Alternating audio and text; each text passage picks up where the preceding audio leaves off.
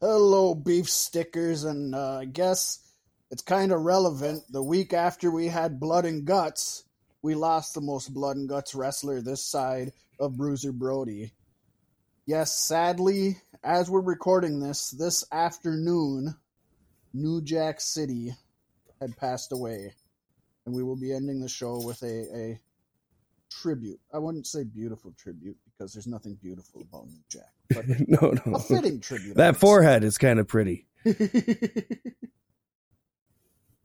I love it when he furrows his brow. Yes, folks. New Jack goes to heaven for a new adventure. Yeah, we're going with that. That's what we're telling the kids. It's New Jack and Jesus out on the jungle gym. Who goes deeper to hell, New Jack or Benoit? Oh, Benoit, hands down. Yeah. I don't know, man. He did all of his in just 3 days. New Jack's had almost a lifetime of deeds. I don't know. Yeah, maybe he could have learned from his and changed his ways. But maybe they're both just in one fucking hell in a cell down at the bottom. A hell in a cell in hell. The two of them, just forever wrestling. There you go.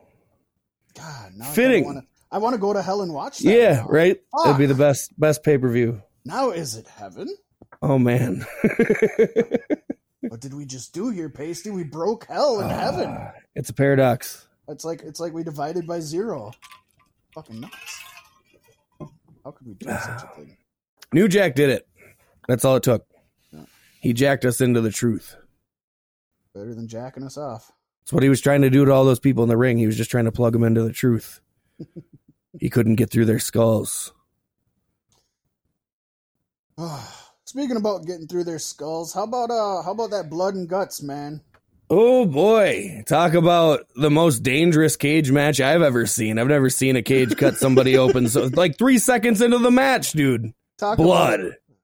If AEW is good at one thing, it's creating not even into the match, I guess, because it doesn't start till everybody's in. But 3 seconds into that shit, the first time somebody was thrown at the fucking cage, blood. The match started right away. They just can't finish it until later. But yeah. Basically, for anybody who may or may not know, it's just War Games. They just can't call it War Games because WWE owns the rights. It was good. It's got the cage on the top, though. The roof, you mean? Yeah. So does War Games. Yeah, well, not the NXT one. People be jumping off the top of that shit into the ring all the time. Oh, yeah, I think they switch it back and forth. No, NXT hasn't had it at all. That was the one thing that everybody was saying was the one standout difference. One of them was when they threw him to the top, and maybe I'm just thinking of an old WCW NWA one. They have the wide scaffolding around the edges. Right. Yeah. Yeah, so it's, it was a good match. I'd say the match itself was very solid. It didn't fall apart until the commercials kept coming, and then the end. Luckily, I watched a non-commercial version, so that actually worked out pretty well. Yeah, you and all of our fans in the rest of the world pretty much got the good version. I watched the American version, and there was literally more commercials than there was match. I will admit, I'd have to go back and watch more of NXT's, but I don't think it was better than the NXT ones we've seen yet. And the worst part is, you know how usually when they go to commercial, it's picture in picture? Mm-hmm. Well, they do that for the first 2 commercials, and then the picture in picture would go away and you'd have to watch just commercials. Oh. What is going on? This match should be protected from these commercials a little bit better. Yeah, mine had no commercials and it had commentary during the commercials. Do what WWE does and get those ringside apron things digital and then just run ads on them the whole time. You know what I mean? Or, because this was not a pay-per-view. This was a special AEW Dynamite edition. Yeah. Have TNT get one sponsor and you just say the sponsor's name 1,000,000 times during the show and never cut the commercial. A lot of people do that. Blood and Guts and Kentucky Fried Chicken. I think WWE's got them on lock. You couldn't get them. So I guess there's 2 big elephants in the room in this one, and let's start with the first one. We had Cody Rhodes versus QT Marshall, which was a decent match. Not great, but decent. But at the very end of this, 8-minute match or whatever the hell, Cody's got QT in a figure 4. And then right before QT taps, Cody just blades for no reason. He's not getting hit. He's not hurt. He's the one fucking attacking. And then in front of the camera, that figure 4 in so hard, it put so much strain on his head that he just erupted. I guess there's 3 elephants in the room. We'll get to that. Yeah, that was just... I want to know what happened. Like, was there a missed cue? Is it just Cody fucking knowing he has to blade or bleed? Or, like, what? That's the weirdest blade job I've ever seen. It was right in the camera. I mean, you just watched him just take it right across They his forehead. need better camera people. I think that's the one universal truth about AEW, and especially the Blood and Guts episode. Yeah, I will say that AEW, if they do anything, they make me appreciate Kevin Dunn a little more. And I hate Kevin Dunn, but man. So there was that. That was odd. So then, before we get to the biggest elephant, I suppose, since we were talking about camera shit, how about the old Iggy that Chris Jericho gave? Who the fuck was he power bombing? When they were up on top of the Hell in a Cell or the MJF? Games. Yeah, it was him and MJF. Yeah. Yeah, they were the only 2 on top. And so Jericho's up there, and he's got MJF like he's gonna either give him a power bomb or a pile driver or something. And the cameraman zooms right in on Jericho fucking tapping him 4 times on his rib before he fucking throws Jericho off. Yeah. You don't show him, give him the Iggy. No, you don't. It's like, come on, man. So then the big elephant in the room, Pasty, you want to take this one? Man, MJF and Jericho are battling it out on the top. It was pretty cool. I was disappointed because as soon as I saw it had a top, I'm like, they're going to be up there. Yeah. Then MJF threatens to throw Jericho off the top after hitting him with the Dynamite Diamond Ring and busting him open. So Sammy Guevara calls the match, says we surrender. Oh yeah, that is one thing I want to mention. That one of the rules that's the old school. Yeah. About the Blood and Guts is there is no pinfall. It's either tap out or verbal surrender. Yeah. So that's really cool. I dig that. Yep. And so they surrender. And then obviously he was going to do it, but they did it in such a slow, like stupid, drawn out way that it was just dumb. But he still throws Jericho off the edge of the cell and onto a mattress more comfy than my own and cardboard. And I feel like it could have been so much better if they would have just built a little bit of a structure and had the fucking paneling 4 to 6 inches above the mat. Oh yeah. Instead of him just falling flat on a mat with cardboard, because you can't make that look good. Pacey, you can't just leave it at cardboard because that doesn't do it justice. This is cardboard that they had fucking textured diamond steel printed on top of it. So it looked like the entrance 3D'd out, texturized. They went all out on the cardboard, but yeah, they could have done a little more with that. And then to make things worse, the fucking announcers, they had to have seen that shot. Under the concrete! Yeah. Concrete doesn't have that texture either, guys.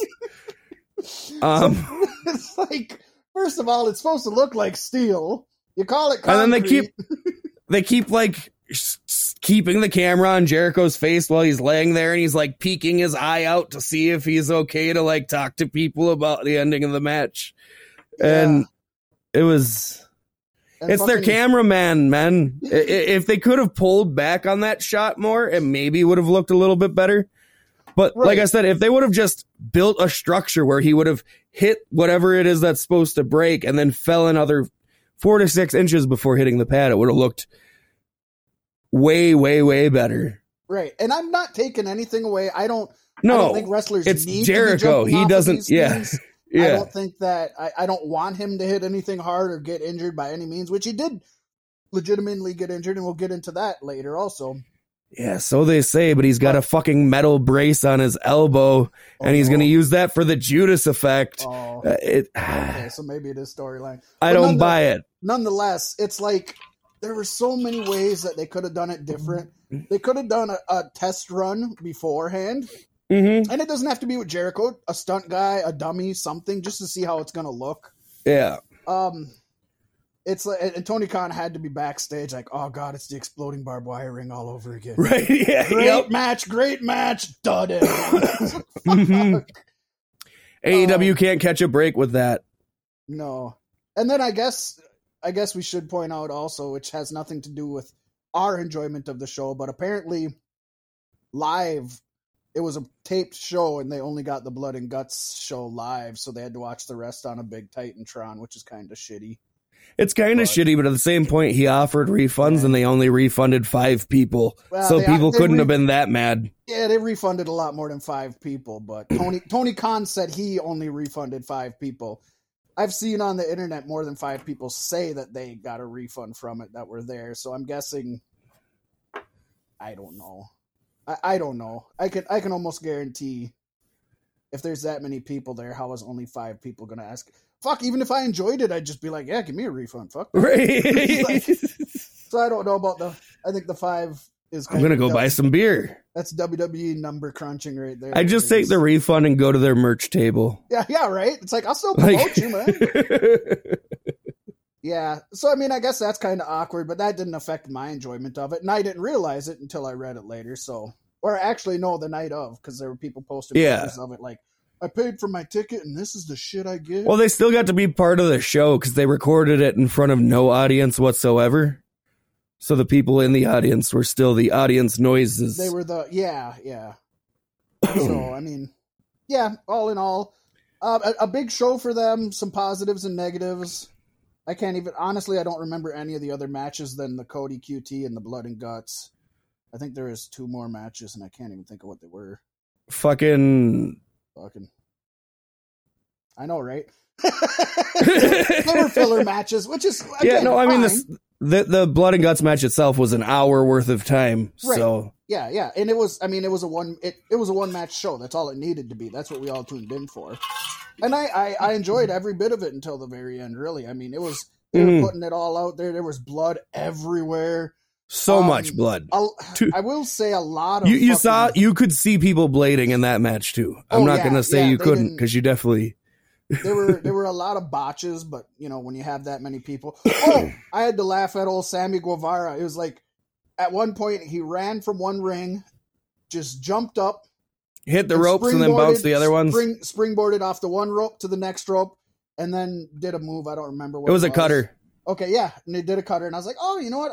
That's kind of cool. I'm not a big Sammy fan, but that was cool. I'll admit it. And then he did one more move where he springboarded up on one and then jumped over and hit somebody else.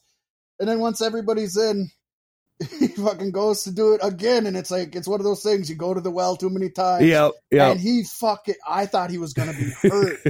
He tried to springboard and he slipped on the top one. I'm sure it's sweaty and bloody as hell by now, And oh man, his head started coming down. I thought he was going to be hurt. He didn't, but it was like, come on, Sammy.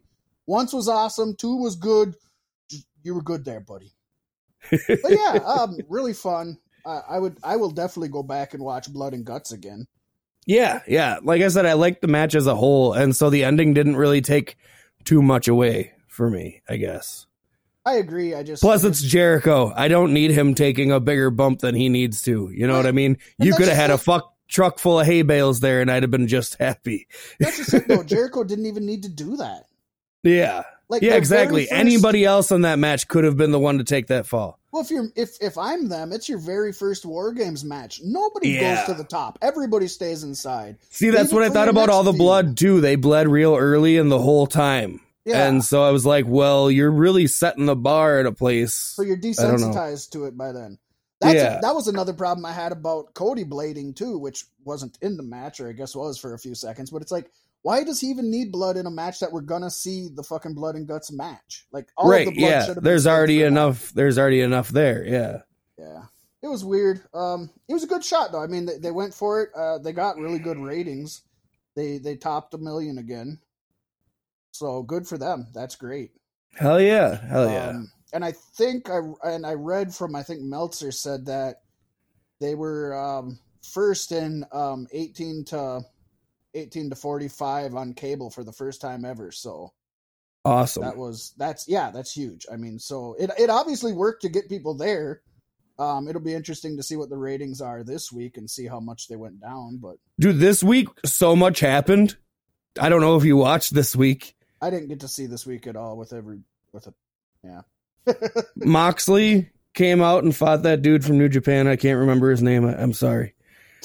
Oh yeah, they had Yuji Nagata, wasn't it? Or yeah, no, it wasn't. That sounds right. Yeah, it was Yuji Nagata. Yeah, yep. And he came out. Moxley's new theme song is "Wild Thing" by the Trogs. So fucking stupid. Oh it is kind of dumb. I know that's like a nod to Oneida and all that. Except Oneida had his own version. He had a really cool version of it. Yeah, I went back and I watched it, and I'm like, it's not the pan flute version.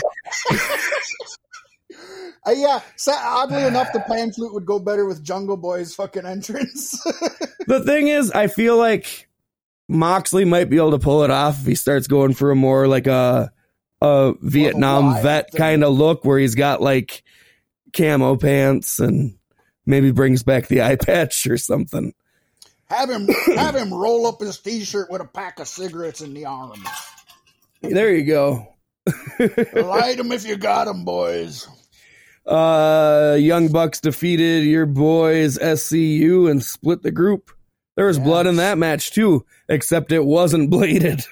Oh, and didn't they do the Shawn Michaels Ric Flair? Yeah. I'm sorry, I love you. But yeah, Daniels, Matt Jackson super kicked him outside the ring, and he turned and he hit the corner post so hard it busted his eye open, and he's got this big ass black eye now. Ooh. I mean, he got to show color in their last match as a group. I guess that's okay. There you go. They did a bunch of AJ Styles moves too, which was weird. Well, a lot of AJ Styles moves he got from Daniels too, you know? Yeah. So, yeah, I do want to go back and watch this. What else happened? Miro beat Darby Allin for the TNT Championship. It was pretty good. Miro came out looking like a beast. He actually came out in trunks that were red and gold and said TNT on them. Like a cocky motherfucker. I like that. Yeah, But then like 2 seconds after he won, then here comes Scorpio Sky and Ethan Page to beat up Sting for some reason. And it really like his music played for literally 5 seconds, and then it was like focused on something else. Yeah. I'm like, that's really stupid. I don't know. I like Darby Allin, and I think if he's gonna get beat, it doesn't need to be from a guy who really has been not good so far. And maybe this is the turnaround for him. Yeah, that's what I'm hoping. The newest Pro Wrestling Insider magazine has an article with him in the hot seat, an interview with him, and it's pretty good. He kind of goes into depth about WWE and AEW and stuff, so that's good timing. But we all know, or we all thought that he has it in him to be a star. He just hasn't proven it yet outside of WWE. So maybe this is where it goes. He looked like a beast again. I was happy for him. I heard it was pretty much a fucking murder, huh? It was a brutal murder, and then right before the end, Darby is like in the corner and Sting's there, and Darby looks at Sting like, I can't fucking do this, and they like fist bump each other, and then Darby goes back in for one more rush and gets put out. Oh. So that was kind of a cute, I think that was cool. You don't really see that in wrestling a lot, where the guy knows he's going to lose and his manager knows he's going to lose, but they're okay with it. You know what I mean? Yeah. So that was interesting. But yeah, and then what else cool happened? Omega's going to be facing both Orange Cassidy and Pac at the next pay-per-view. So that's cool. Boy, that's three. It's better than one or the other, right? Yeah, they're completely all three very different styles. So that'll be interesting to see how that works out. It could be amazing or it could be a car wreck. Yeah. Those are three very different styles. Huh. That'll be. And then Cody Rhodes came out and cut a promo because he's going to face Anthony Ogogo at the pay-per-view. And now he's the American Dream again. And he solved racism because he had a baby with a black woman. I guess. Anthony Ogogo, help me out. Do I know? He's one of the Nightmare Academy dudes. He's under QT Marshall right now. Okay. Yeah, he's probably the most standout of the bunch. He looks like a fucking legit badass. I did read on that too, that kind of was long-winded, his whole thing. Yeah, Cody's really good at doing really good promos, but like what a lot of people have said, and like I thought, no, I don't know. He's done some good shit, but America's not in such a good place that you want to like say we're a great place right now. You know what I mean? Because we're not. We're not. Yeah. And just because why doesn't he just go and give a big thumbs up to fucking Israel also, huh? Yeah, right. Yeah. Hey, good job, guys. You're the man. It was weird. It's kind of not the right time, place. I mean, eventually he had to take the mantle anyway. It was always going to happen. So that was weird, though. Yeah. Yeah. It was a pretty goddamn eventful show. There's probably more that I'm spacing out on, but we're 21 minutes into the show. Well, I guess, Pasty, that's my cue to bring in this week in pro wrestling history. Yes. Because this week, 23 years ago to the day, ECW presented the show It Ain't Seinfeld from the Elks Lodge in Queens, New York. And there were plenty of elk. Of course, anyone watching ECW obviously could see it's not Seinfeld, but the name had a special meaning because back then, at that time that the show took place, it was on the exact same night of the final episode of NBC's comedy series Seinfeld. And for the record, the Seinfeld series finale was seen by 76.8 million viewers. More viewers than watch wrestling in a year now. Yeah. That was the 5th most watched series finale in television history behind MASH, Roots, Cheers, and The Fugitive. Hey, speaking of The Fugitive, Pasty, you know that there's some wrestling trivia connected to The Fugitive? Is there? Wait, no, yeah, The Fugitive. Isn't that the movie that was with Harrison Ford? Yeah, he's on the right? run. Yeah. The character that Harrison Ford plays, Dr. think of his name now. Anyways, the character that Harrison Ford plays is after a real life guy who was accused of killing his wife, and then they found out he didn't do it and everything, and he was a doctor. I mean, it's based on a true story. The actual guy that Harrison Ford's character is based off of, after he became a doctor, and after Richard Kimball. Yeah, Kimball, Dr. Kimball. Richard Kimball, yes. Yep. After he was a doctor, and after all this happened, and he was arrested and then found innocent and stuff, he became a pro wrestler, and he created the mandible claw.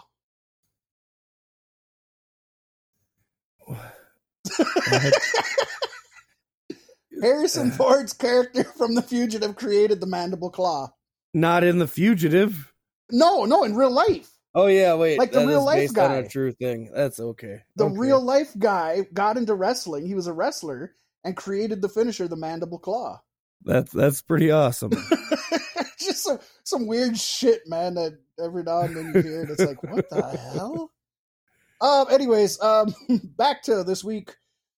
It Ain't Seinfeld was also very noticeable and notable for Taz introducing a new championship belt, the FTW Heavyweight Championship. And yes, that is the same belt that Brian, they call him Cage, currently holds. And that was actually a pot shot at Shane Douglas's reluctance to give Taz an ECW world title shot when he was just destroying everybody he was in the ring with. And the matches, you asked, Pasty? Yes, what about them? We had Jerry Lynn defeating Just Incredible. Supernova and the Blue Meanie of the BWO defeated the Full-Blooded Italians, consisting of Little Guido and Tracy Smothers. Lance Storm defeated Balls Mahoney. They didn't have Big Vito with them, that's why they lost. I'm telling you. Chris Candido defeated Jamie Dundee, Crocodile's nephew. Sabu defeated Danny Doring. Rob Van Dam and Mikey Whipwreck went to a no contest in an ECW World Television Championship match. And the main event seen the Dudley Boys, consisting of Big Dick, Bubba, and Devon, defeated LSD, Little Spike Dudley, the Sandman, and Pasty's Tommy Dreamer. Yay! I'm glad he's always been a loser. He's always a loser. Well, I mean, come on, you put LSD and Tommy Dreamer in a match, and you know what team's going to lose. Poor Sandman. And they're adoring an Impact now. Yeah. Any relations? No. Okay. Joe Doring. He's the big beast in Violent by Design. Yeah. I doubt there's any relation. That's something to look into. Yeah. Might find a connection like The Fugitive, like Harrison Ford's connection to Mankind. To the Fiend. Known? To the Fiend, right? To Dr. Britt Baker. And they're both doctors. Fun stuff. And Impact. Doring. Man, Impact is currently under siege by AEW. In fact, they took the World Championship, the nefarious heels. Are they under siege by AEW or just Kenny Omega? Because I'm waiting for the rest of them to show up. Tony Khan is on every episode of Impact Wrestling. I love how Tony Schiavone is just there in the background every time. He doesn't. And he's out there always wearing some goofy, stupid ass shit. Yeah, sunglasses and. I love it. It's good. It is good. I can't lie. So Impact's next pay-per-view is actually, I believe, tomorrow as we're recording this. Of course, yes. That would be May 15th, dead in the middle of May. Impact Under Siege is the title, a brand new pay-per-view name for a brand new era of Impact Wrestling. Yes, and we're going to kick the night off with a number one contender tag team championships 3-way match featuring everybody who didn't make it into the number one contender for the world championship match. Exactly. Ace Austin and Madman Fulton take on TJP and Petey Williams, taking on Triple XL versus Rohit Raju and Mahabala Shera. So, especially since this is just a number one contender, you could almost see anybody winning. It says it's a 3-way, but I think it's a 5-way. It's a 4-way. It's a 5-way. We're just going to call it a 5. Well, you got Triple XL in there, Pasty. They're more than... So that's 3 in its own. So this is a 6-pack challenge? This is the 6-pack challenge, baby. But then it's a 12-pack challenge because they're each 2 people in each team. Oh my gosh. Too many numbers. So basically I look at this and I say, well, Triple XL isn't winning, and basically any other team could. And I was so close to picking TJP and Petey Williams just because I want to see old Petey with gold again someday. But, I was just putting it in my head of, there's probably 2 groups that really stand out and that really have momentum. And that's Ace Austin and Madman Fulton and Rohit Raju and Mahabala Shera. And since you got the what I call the Heart Foundation team, the big man and little man with Rohit and Mahabala Shera, you also have that with Ace Austin and Madman Fulton. It's basically, to me, a flip of a coin. Don't you have that with TJP and Petey Williams, too? No, Petey Williams is pretty small. But you have that with Triple XL. Yeah. So I'm going with Rohit Raju and Mahabala Shera. Cool. Taking Ace Austin and Madman Fulton, because I sit here and I think about it, and I'm like, it's not who I want to win this match. It's who I want to see face FinJuice for the championships. Woohoo! And then I think the only people I can see to do it is Austin and Fulton. Yeah, and they're definitely getting pushed. They're definitely coming up in Impact. Old Ace Austin is there, and Fulton is on his trail. Yeah. They make a good heel team together. And that's the thing. Those are the 2 heel teams as well. So it's just yeah. I think either one of those is a good guess. So I'm pretty sure either you or I are getting a point on this one. Oh, yeah. Yeah, this is easy. Shooting fish in a barrel. And then we have coming up next a tag team of Kimberly and Susan taking on the newly returned Taylor Wilde and Tenille Dashwood. Yeah. This should be fun, even if there's nothing at stake. Both teams are good. I love seeing Taylor Wilde back. She's a former Impact Knockouts Tag Team Champion. In fact, pretty sure she was the inaugural Impact Tag Team Knockouts Tag Team Champion. Taylor Wilde and Sarita, I believe. I might be wrong on that. I'm going to go with the old Wildwood Weed, as they call it. There you go. I'm going with Kimberly and Susan, because it's Susan. I love Susan. She's so smart. Yeah. Does she do character changes mid-match? She has not. No. Okay. That would be cool though. That's what I want to see. Where they all get mixed up and you never know what you're going to get.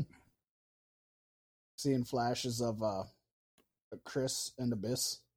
Yeah. When all of a sudden Abyss would kind of pop up in Chris Parks matches. That was always fun.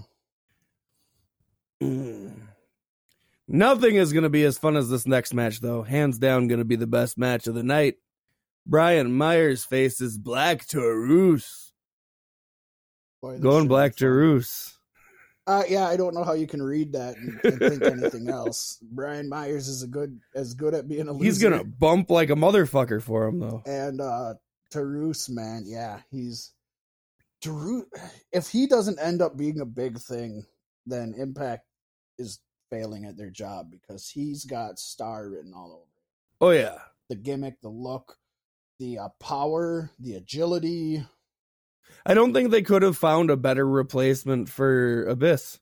Yeah, I agree. So, yeah, I'm going Black Taurus on this as well. I'm sure we'll see the rest of the crew. It'll be fun. Up next, we got the newly signed W. Morrissey taking on old Willie Mack. Do you know how hard this was to put in there? Every time I put W period, it changed the dot to W. And I'm like, no, that's not it. Yeah, they're both WM. So they're fighting for the rights for the WM. This one, I'm gonna go with Willie Mack.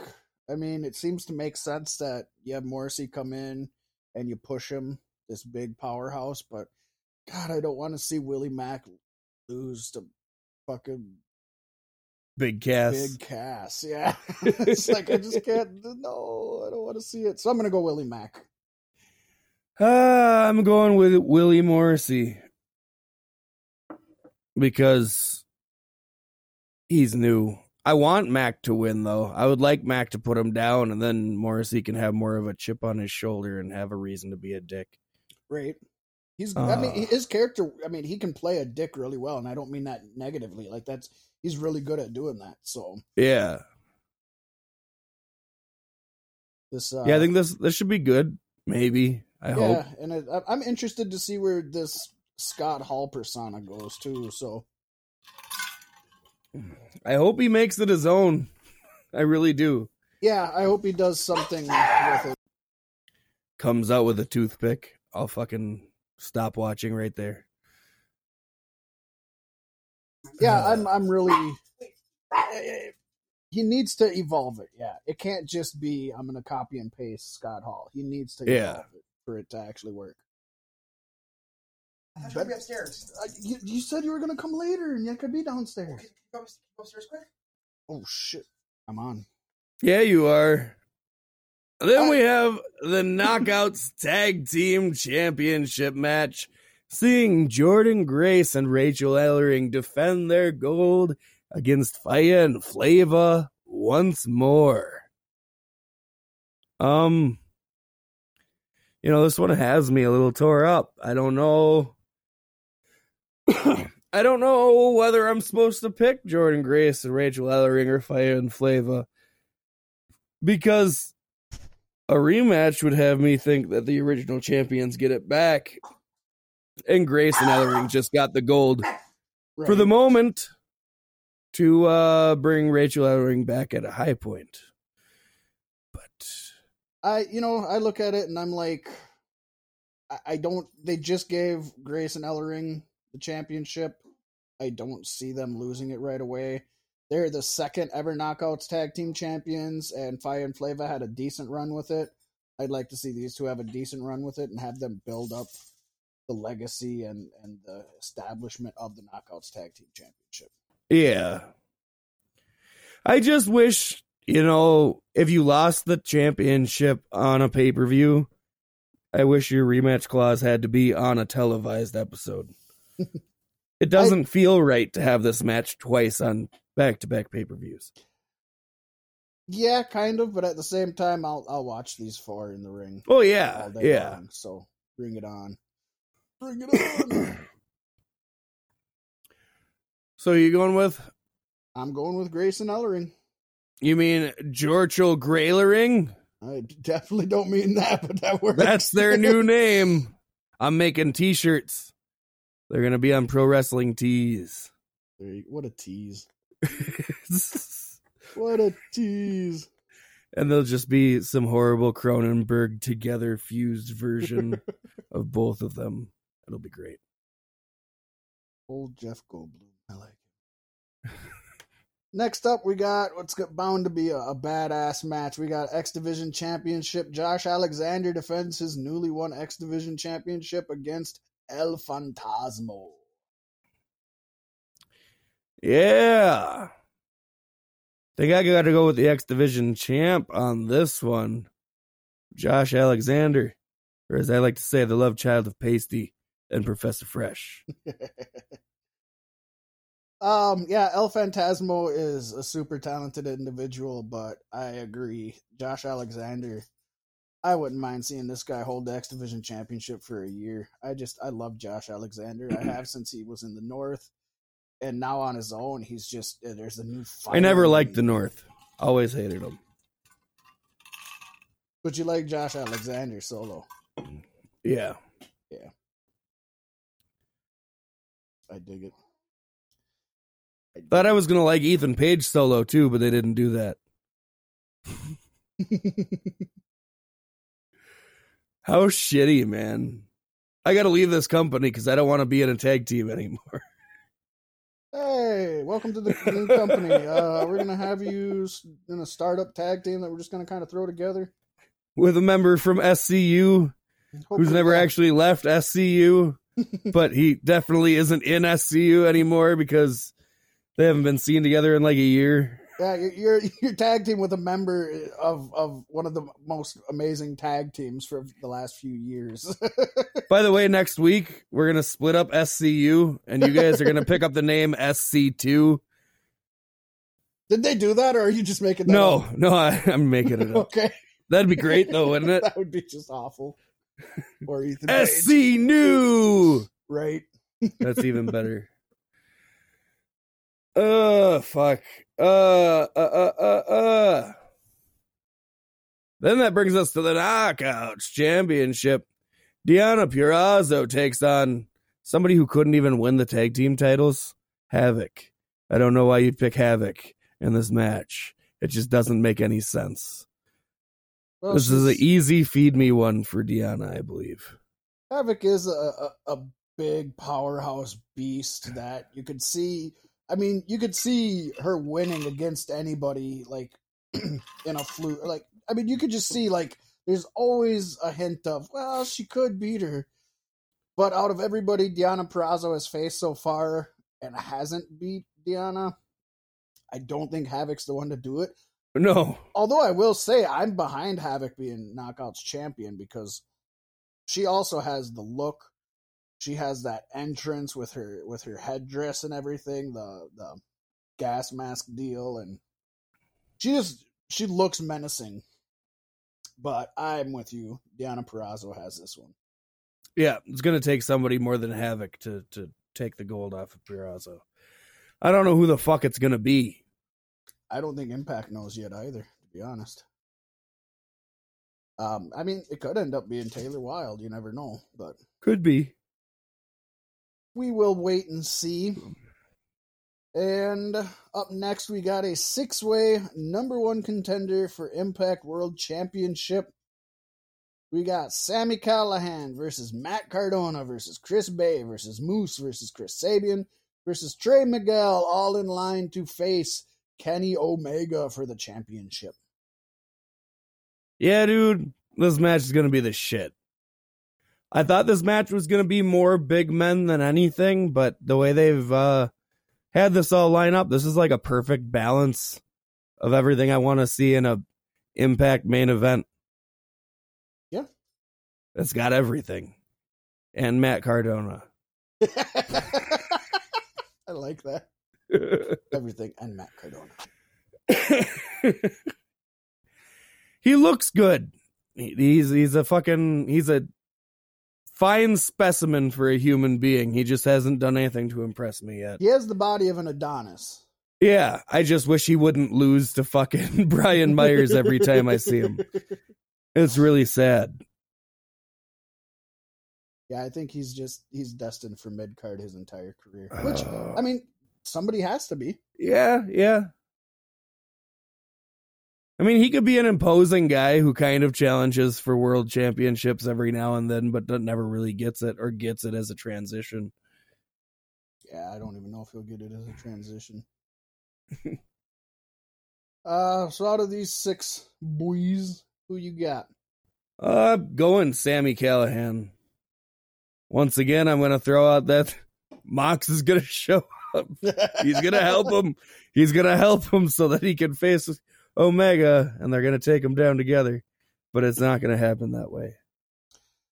Yeah, and I look at this group, and I also think Trey Miguel could win and then just lose his ass to Kenny Omega, but I don't know. Yeah, I would love to see Sami Callihan versus Omega. That would be badass. But when I look at all 6 of these guys, I can honestly only see one across the ring from Kenny Omega, and he's not my favorite wrestler out of this bunch.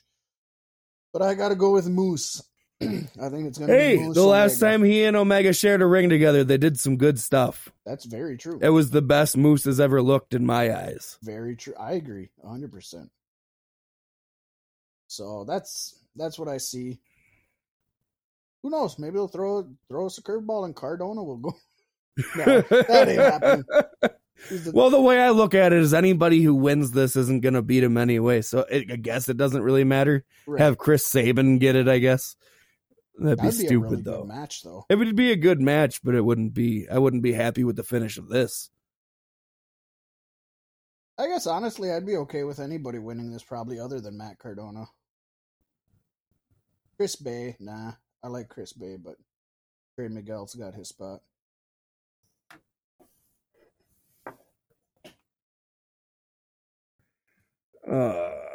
I like Trey Miguel. I don't want to see him fed to Kenny Omega. Me neither. That's my only thing there. Chris Bay would be cool. I think he could have a good ass match with Omega. But I think Sami Callihan's there, and there's a story there if you want to use it. If you want to try to bring over Moxley or Kingston, even if you just brought over Kingston as somebody who's been on Impact fairly recently, that'd be cool with me. Right. Yeah.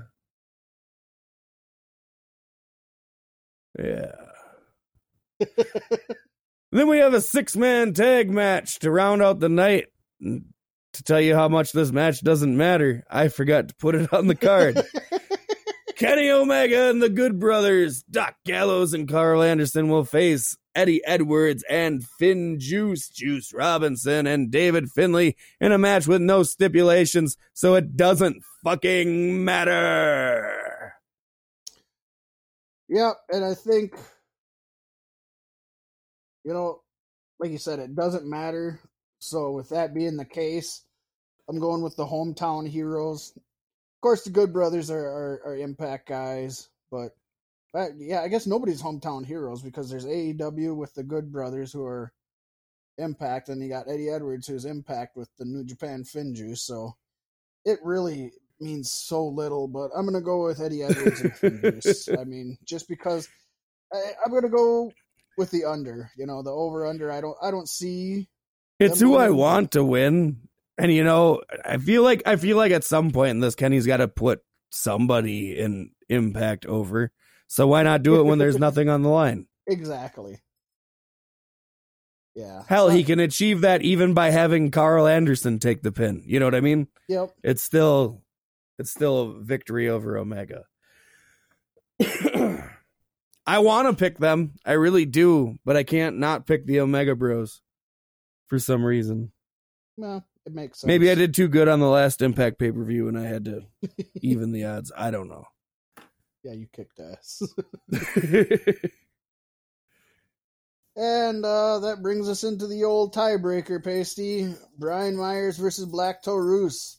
Is it going to make it past the 3-minute mark or not? And of the yay and the nay, I'm going to go yay. I think Brian Myers will hold in there for the old 3-minute clicker.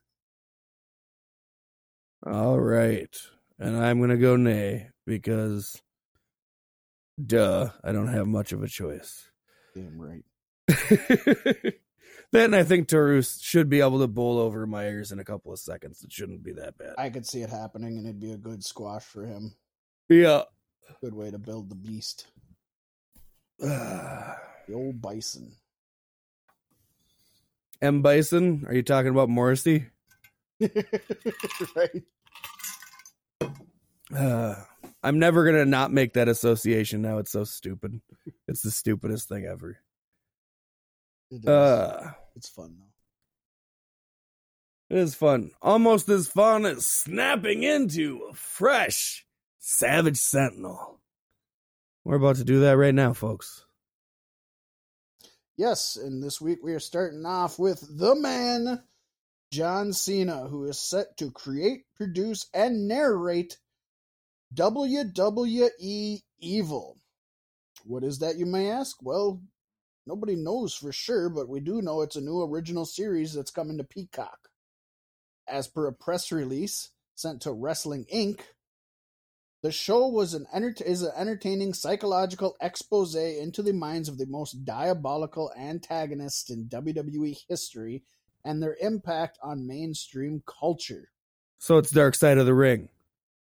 Probably Dark Side of the Ring as a work. That's the Dark Side of the Ring. Yeah. It's not clear if the show will document real life events or highlight Cena's unique perspective on pro wrestling's greatest heels or what exactly is going to happen. But Cena has been named executive producer for the series. Cena took to Twitter commenting on the new series saying, "For every good guy, there has to be a bad one. And WWE has created some of the best bad guys and ladies in the history of entertainment. Excited to highlight those who made us boo, scream, and sometimes cried.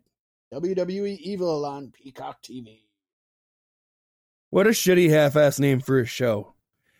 And why, of all the people who could be the host of WWE Evil, would you pick the one guy that you never gave us a heel run with? And how do you miss the chance of making the show, calling the show WWE Evil? Right, yeah. It's right there.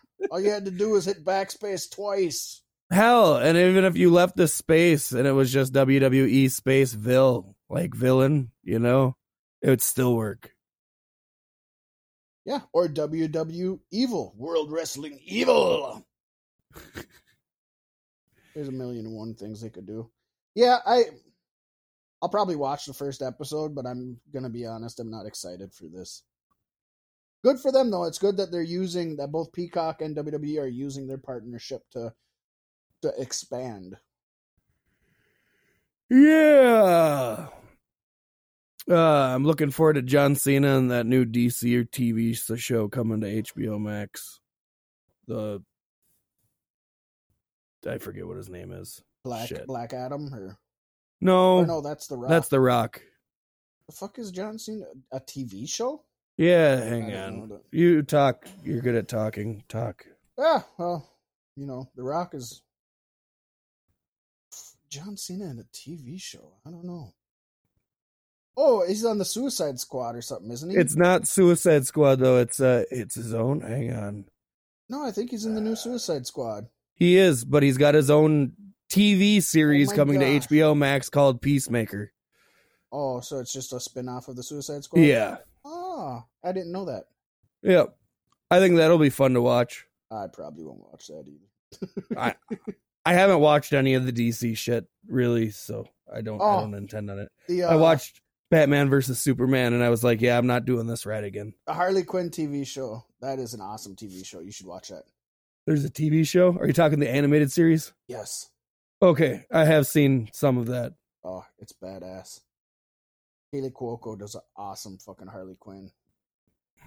And it's just so, it's almost like South Park meets DC.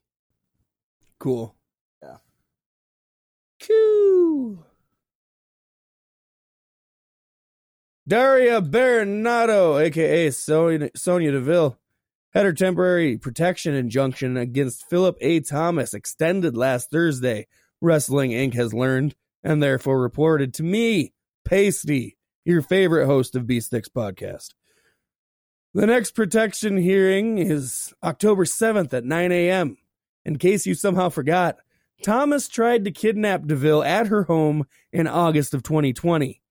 He had a competency hearing and is facing life in prison on charges of aggravated stalking, armed burglary of a dwelling, attempted armed kidnapping, and criminal mischief. I love how they gotta throw mischief in there. I know, right?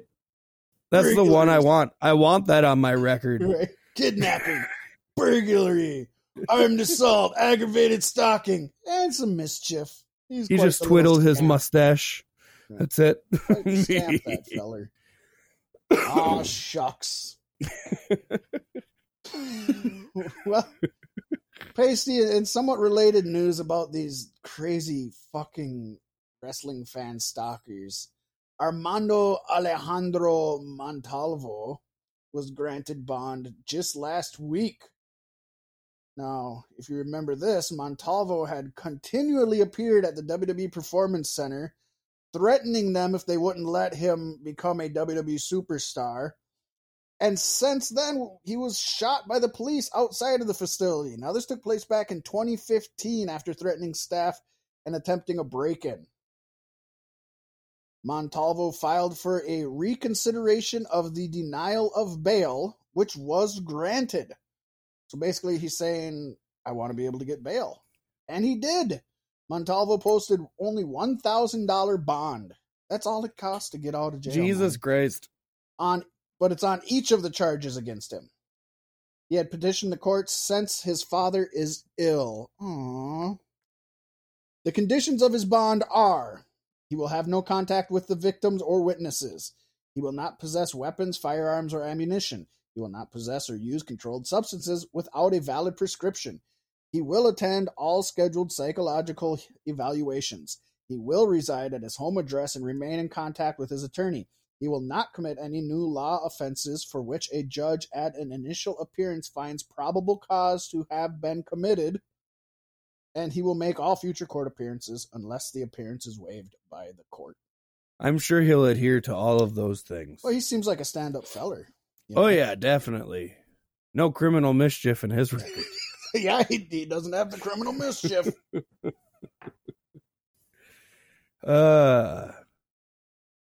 He was just trying to get in. He's like, hey, you guys didn't send me my trash bag. Right? That's all they needed to do was chuck a trash bag at him. He'd be like, oh, shit, I guess I was laid off. Just a Post-it note stuck to it that says future endeavors. Yep. Fun times. I'd have to assume maybe in his case, he was somebody who was trying to get into the Performance Center as a wrestler or something and wasn't all right in the head. Oh yeah, maybe. he was telling them that they had to take him. He was going to be a superstar. Just a little, they say you got to have that motivation and that go get 'em attitude, but I think he had just a little too much. He knows Vince likes people who take the initiative. Right. He's grabbing that brass ring, Vince. He's reaching. He's reaching. Peacock is now offering the WWE WrestleMania Backlash pay-per-view to new subscribers for 99 cents. Sound familiar? Ooh. I like how WWE comes around and they gotta fucking start throwing it away for $1.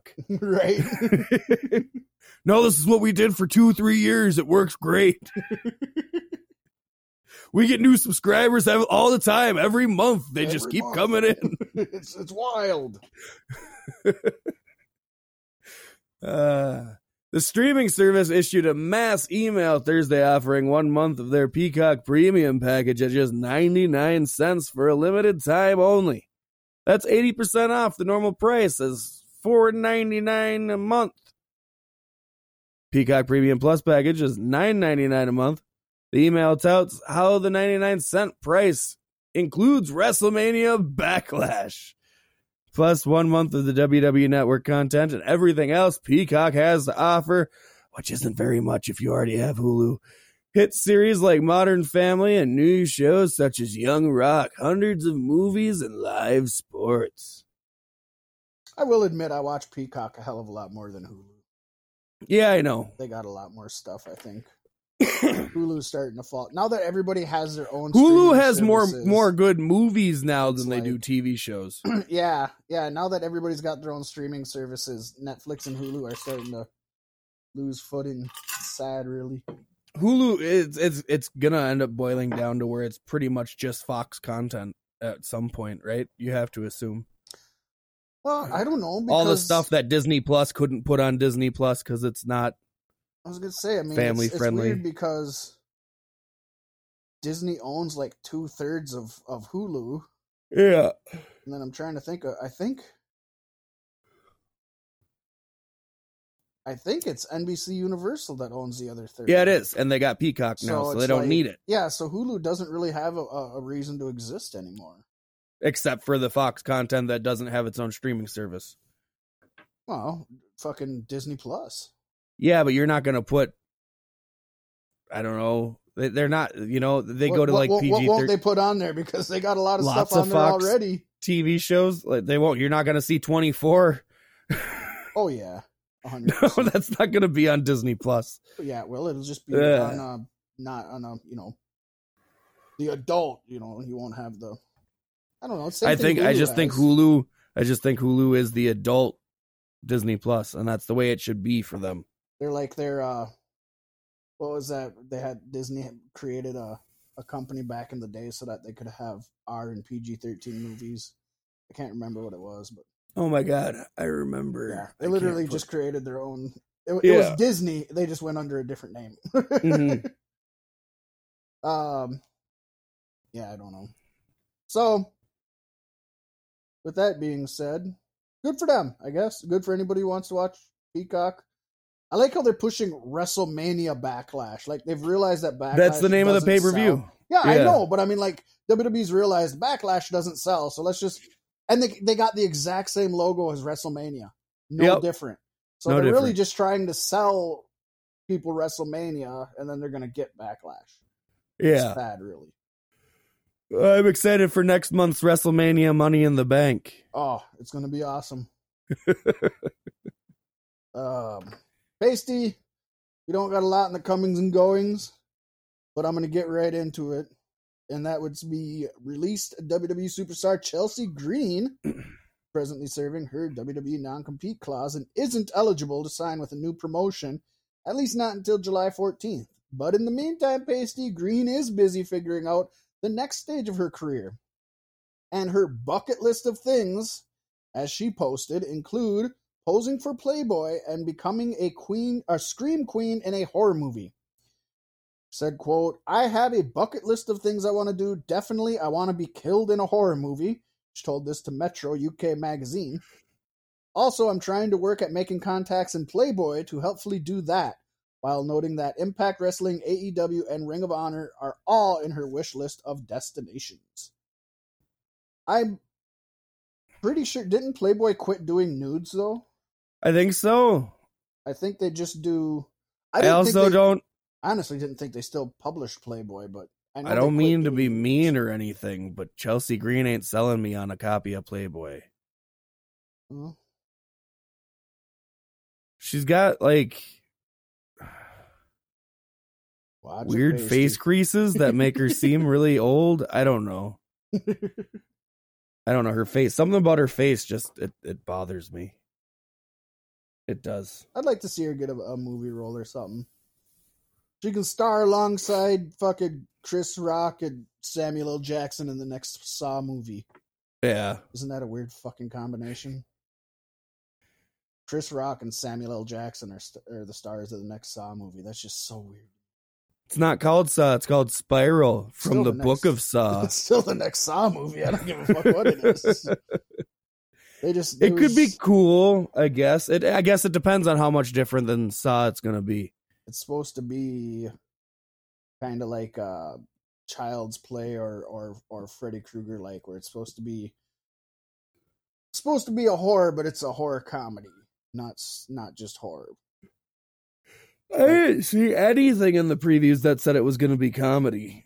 It looked real intense. Yeah, all of the press releases, that's what they're selling it as. Because this is Chris Rock. Chris Rock wrote it. He came up with it, wrote it, and everything.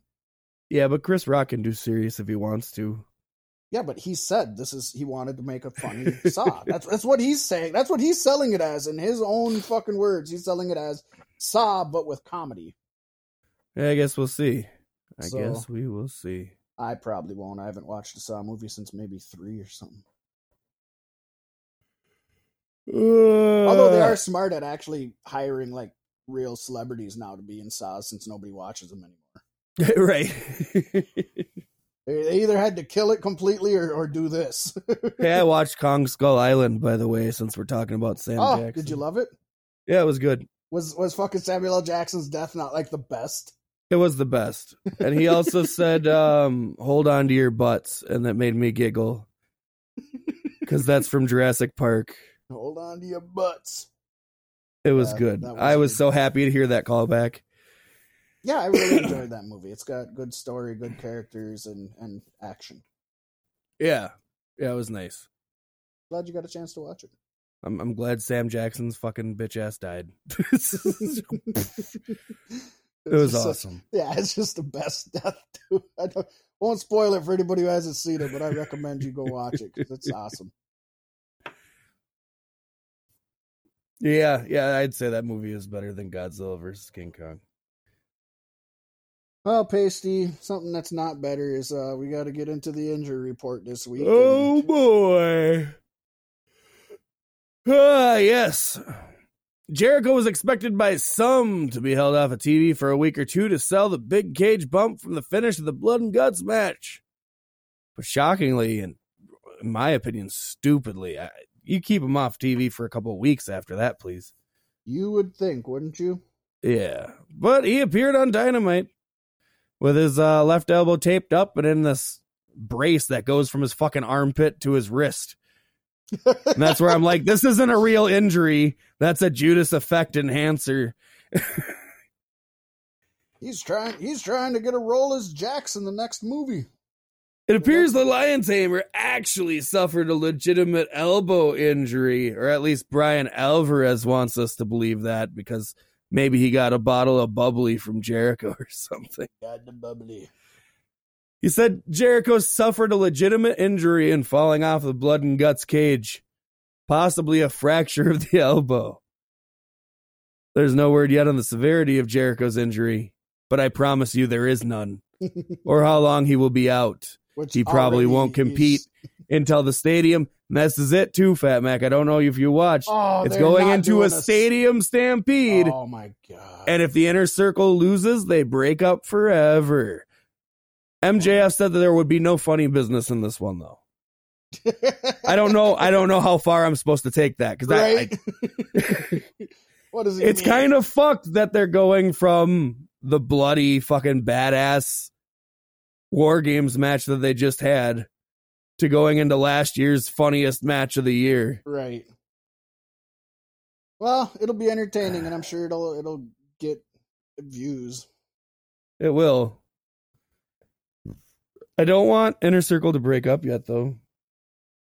I do want the Pinnacle to go on to a feud with the Super Elite, but So I was trying to think of this when I was watching Blood and Guts. Are they both heel teams, or is the Inner Circle now? No, faces? as soon as MJF did the flip thing, So all of now a sudden they're Inner faces? Circle's faces. Okay. Yeah. I was trying to figure that out. It was a really easy transition point. Yeah, I think maybe they could have blended it together a little bit better, made it a couple week transition, but it was just like flip a switch, it's done. that's all wrestling. It works. So, yeah. Another AEW feller, Ricky Starks, reportedly suffered a fractured neck during the April 21st Dynamite loss to Hangman Page. Funny, Hangman broke Ricky Starks' Right. neck. Cowboy shit. The injury reportedly occurred when Starks landed on his head from a released German suplex. Yeah, landing on your head will do that. You're supposed to land on your upper shoulders. Starks Even I know that, right? Mark. Starks is expected to miss around 3 months of in-ring action, but is also expected to continue to appear on AEW TV in some capacity. Doctors reportedly believe that Starks' neck will heal without needing surgery. Dr. Starks Nick has not yet commented on this the doesn't injury. need anything. But- It'll be fine, everybody. He's fine, everybody. But Starks did tweet an X-ray photo of the injury. No caption needed. It's a broken neck. Well, he's got to win a gold medal now, right? Yes. He's got to do something. I was talking with some cats on the internet this week, as I occasionally do. And the topic came up, Brian Cage with the FTW championship that they just don't seem to be doing anything with. And this was before this week and Miro taking the championship off of Darby. But I said, what if they used, in a side-eye way, used the FTW champ as like an internet championship, but Cage would defend it on both Dark and Dark Elevation, so he's working twice as hard as the TNT champion every week? I feel like that could pigeonhole into some shit if Darby stayed the TNT champion for a while yet. But that changed on Wednesday. It did. But I still think that'd be cool if the FTW champion was like the internet championship and it was only defended on those shows. And like he was working twice as hard as the TNT guy. Yeah, and so that gives him an extra chip on his shoulder. I get it. And it but could be good for everybody think- who comes up through that. I think the whole FTW championship is supposed to kind of be almost like the $1 Million championship, where it's like a champion that doesn't want to defend it. Yeah. You know, this is mine. I made it. I have it. It's mine. I'm keeping it. But yeah, I like what you're saying. I don't think it would work on Cage because of, like I said, that's kind of the character that we have right now. It's just like, no, I'm the champion. Yeah. But at the same point, he's a big badass dude, probably one of the bigger dudes you got on Dark or Dark Elevation. You know what I mean? And so he could be that gatekeeper for a while. And it would transition him into bigger things when he comes to the roster. He's like, I work way fucking harder than any of you. Well, and since it's Dark and Dark Elevation, you could have squash matches against little nobodies. Yeah. So, it's a I thought. don't know. It was a thought. I thought it would work. I think it would be a good thing. Somebody was like, no, it'd be the 24/7 championship all over again. But I'm like, no, it's not. It's defended 2 nights at specific times and legitimate matches inside of a ring. Right. It's very different than the 24 It's very different. Do you watch wrestling? Yeah, that'd be interesting. And be a reason to watch Dark and Elevation because there's an actual championship on there. Yeah. And then eventually maybe Cardona comes back from Impact and he's like, oh, we got an internet champion over here, huh? Fucking Cage Cardona would be fun as hell to watch. I like you thinking. I do some thinking sometimes. Sometimes. But yeah, Yeah, so that's Ricky Starks for you. that is Ricky Starks and the rest of Team Taz covered for you this week in Tazmania, the new segment on B-Sticks Podcast. It's my Taz tickles. I don't know. I kind of like that. It just tickles me just right, that Taz. We're going to have a new Taz tickles. I always make him wear the towel over his head. There you go.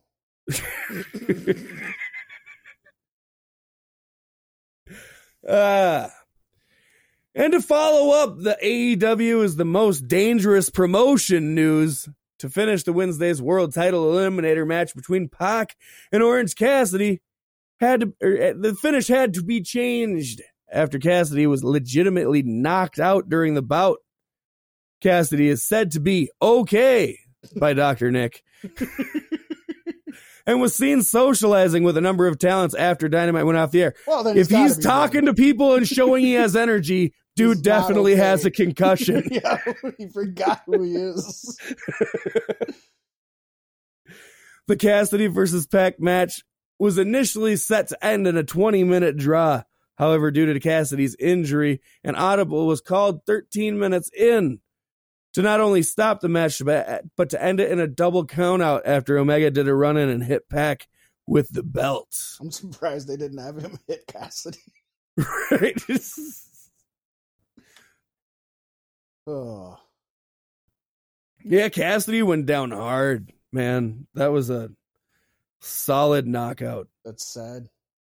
Very, very sad. I mean, the wrestling ring can be a dangerous place, man. Yeah.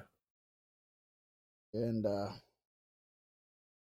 boy, it's just getting worse. We went a few weeks without having, like, any injury news, and now it's all piling up. EC3 revealed... Well, at least one of them's fake. Right.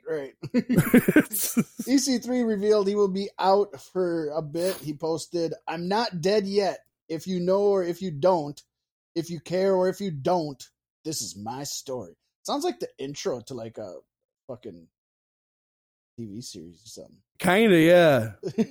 I feel like he thinks maybe he's Ryback. Have you seen that Ryback shit? Yeah, it's which promotion nuts. do you want me to see me in? And everybody keeps picking retire, and then he says he's gotten rid of all the trolls and fake accounts. And he keeps getting retired anyways. It's kind of fun, actually. This is the most entertaining. It's gonna be a sad ever been. day when he kills himself, though. That's what'll happen, right? Yeah, I feel like sad. 2 times this year, EC3 said, I found myself infected post-COVID. Once in my foot, stemming from a wound from a torn toe tendon. Ooh, torn toe tendon. Clarity for all those that tried to cancel my toe on social media a few months ago. Hashtag don't cancel my toe. And another from a cancel toe. And another from a cut suffered during a match where maybe a wrestling ring canvas isn't the most sanitary place to be. Yeah, no shit. Both times I were treated with antibiotics. Both times I missed no activity and continued my tireless efforts of conquest in the physical, mental, and spiritual realms. This might be a really? TV show. What has he been doing the last year? I haven't seen him do anything. I think this is a TV show, man. But I like it. A couple weeks ago, I noticed a swelling developing in my arm and in other areas of my body. Well, then. Too much Blue Chew.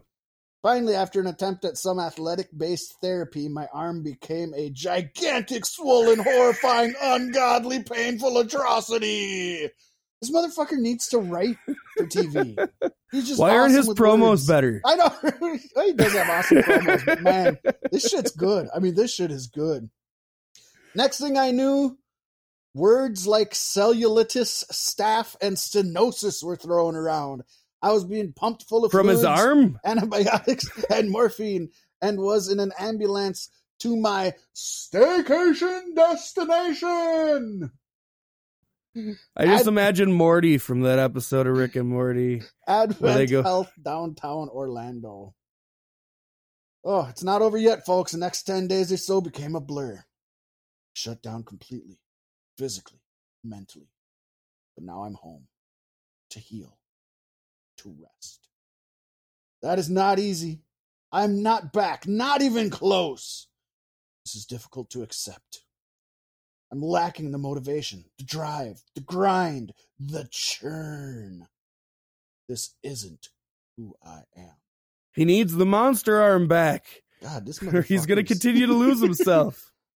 This is beautiful. This needs to go in a book of poems. It's poetic. It's just awesome. God damn, I love that. He could ghost write for R.L. Stine. Oh, I'm telling you, this is good shit. I'm gonna read that before bed every night. That's good. Good stuff. commit it to memory so you can tell the grandchildren someday. Oh, for sure. That's going to be the bedtime story. The churn. What the fuck is the churn? I don't even know. Churn. Get out of here. Well, he had swelling in places, and then he masturbated so much his arm flared up and huge muscles, and he had to go get the muscles removed, and now he can't make the churning motion anymore. I guess he can't do the churn. Churn's lost. He has to relearn the churn. Ooh, talk about good, fun, hard-hitting wrestling this week. Raw featured Sheamus versus Carrillo in singles action. The match ended after Carrillo delivered a sunset flip powerbomb from the apron to the floor right in front of the announcers. Sheamus and Carrillo landed bad, with Sheamus crashing down on Carrillo's knee. Humberto Carrillo is said to be all right after the bad bump that abruptly ended Monday's Raw match with WWE United States Champion Sheamus. There's no word yet on if he was checked out for any injury or if he will miss any ring time. Carrillo tweeted about the incident, saying, "Last night was the first time I couldn't finish a match in my whole wrestling career. But when you push the limits as I do, anything can happen in a split second. This is not over, Sheamus. Until next time." So it's not over until next time? Yeah. Next time it will be over. Yeah. It's going to be over next time. Next time it's over. No. We know how WWE does shit. This is going to be like 38 weeks. They're going to try to ride this feud out to WrestleMania. They'll do it. Well, being as they're having a WrestleMania every fucking month, apparently. Not difficult to do. Oh, Pasty, as the world starts thinking that they're sick of taking COVID precautions, COVID seems to be sweeping the nation once more. And other nations as well, as New Japan Pro Wrestling announced May 8th that 9 wrestlers tested positive for COVID-19. As a result of the news, PCR testing was conducted across the entire roster, and 7 wrestlers tested positive, 7 more. New Japan noted in their statement that all those who tested positive are experiencing mild symptoms or are asymptomatic. So nobody's having a horrible time, but it's still going, folks. It's not over yet. Oh, it's still going. Kirsten was telling me earlier, and I didn't vet this story, but apparently people in the baseball. MLB. There you go. God, that's bad. Yeah, people in MLB who have been vaccinated are getting sick from COVID again. So like I said, I didn't vet that. I probably shouldn't have said that on a podcast where people right. Trust me to get the news. But yeah, that's the thing. Yeah, it's MLB. Nobody's going to miss them. They were the first fuckers to go back to full stadiums. That's what you get. Exactly.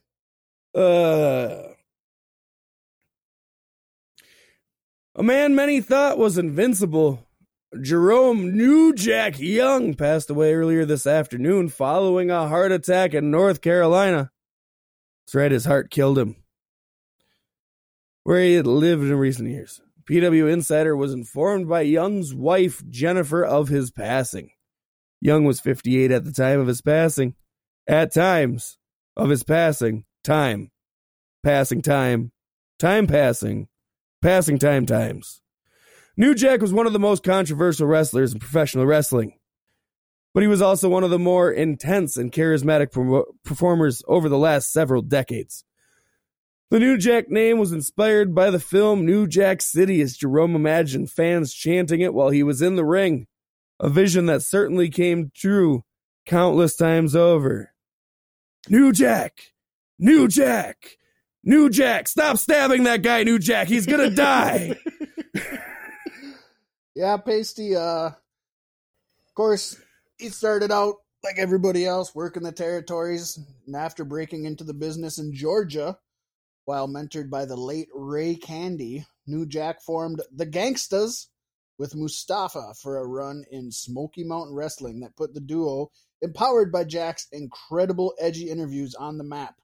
This was often embiggened by New Jack shouting racist remarks at the Southerners, and many Caucasian fans hurling racist expletives right back at him. This heat led to the team headlining against everyone from the Rock and Roll Express to even The Undertaker.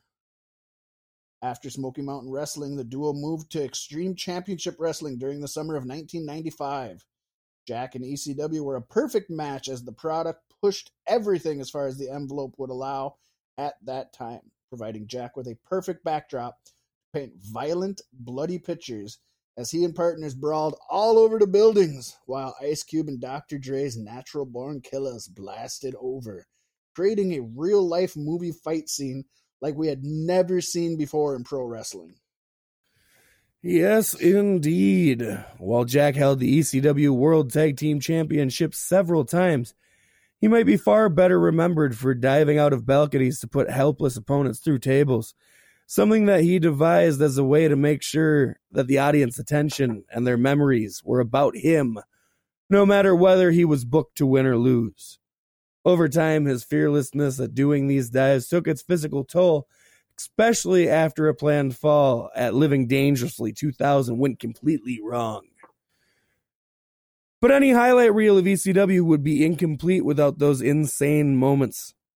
Young's life and career were chronicled during the second season of Dark Side of the Ring, and he also made a memorable appearance in the Barry Blonstein documentary Beyond the Mat back in '99, where Blonstein famously remarked that none of his other friends had justifiable homicides on their record. Adding to the controversy, his transgender daughter has put him on blast for being vocally ashamed of her and her award-winning drag shows. A fact New Jack had denied and claimed he didn't like discussing family of any kind with the public. Well, there's no doubt that there will be a lot written about Jerome Young in the days to come. This just happened this afternoon as of recording, May 14th, Friday. So haven't had any time to process. I got back to my computer and I was like, oh, we're doing this now. Yeah, but the reality was this. I mean, he loved to perform and he loved to be New Jack in the public eye. He put himself through a lot of physical and mental pain in order to live his life as and New other Jack. people, because he couldn't feel enough pain on his own to give you everything you needed as a wrestling fan. And he even once famously went on record with PW Insider's Dave Shearer saying he made the decision to do so, that he knew what he was getting into, and that he had no regrets because it was the decision that he chose to make. So old New Jack, man, we'll always have the memories of him both inside, outside of the ring, murdering people, stun gunning motherfuckers, and then throwing them off of a scaffold trying to kill them. They got to play My Way by Frank Sinatra while they're burning his body. Right.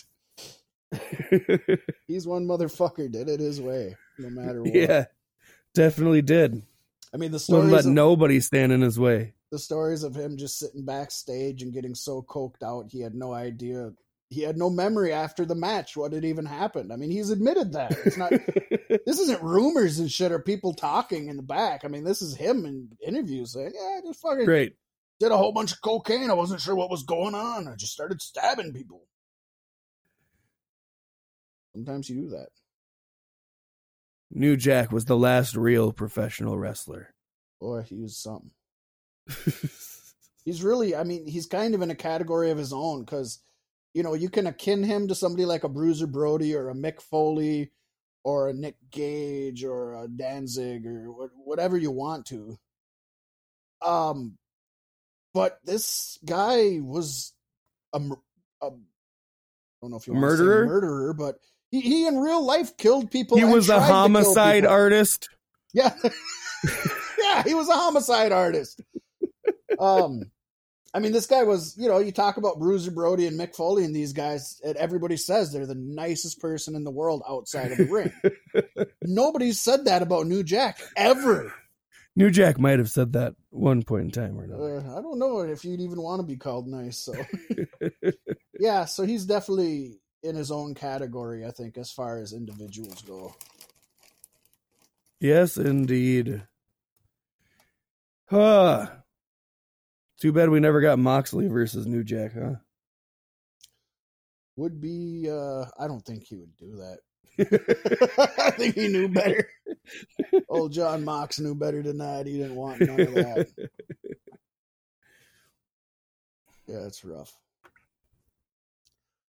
But I will say on the Blood and Guts edition of Beef Sticks podcast, yeah, I guess if the man has to die, he died in the right spot. We missed last week for a reason. Yep, there are reasons that things happen, folks. With that said, Pasty, I think that's about it. Do you think New Jack died of a heart attack watching Chris Jericho fall onto that bed mattress? Oh, he was so disgusted. He was like, "Oh my God, I'm coming, Elizabeth! It's the big one." He really liked the match up until that point. Yeah. Lots of blood. Stabbing with the fork, dude. That was cool as shit. Yep. Stabbing him in the head with a fork. Good times. Good times. Except for New Jack. Although, I'm sure he's happy wherever he is. Sure he's dead. What if he's not?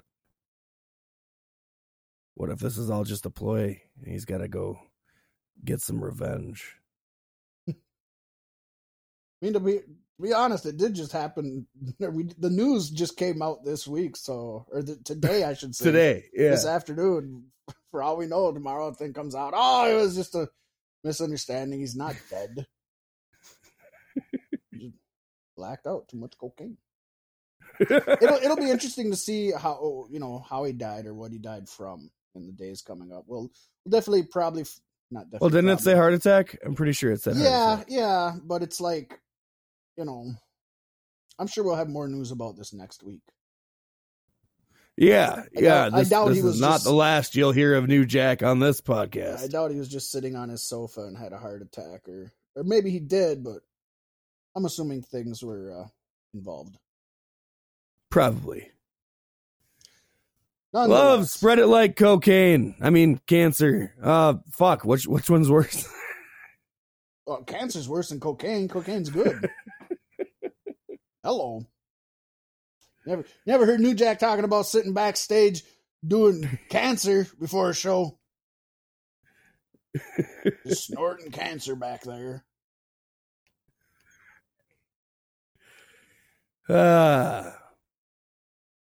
Stab somebody. Do it for New Jack. That's what he would want. That's what he would want. We'll see you next week, folks.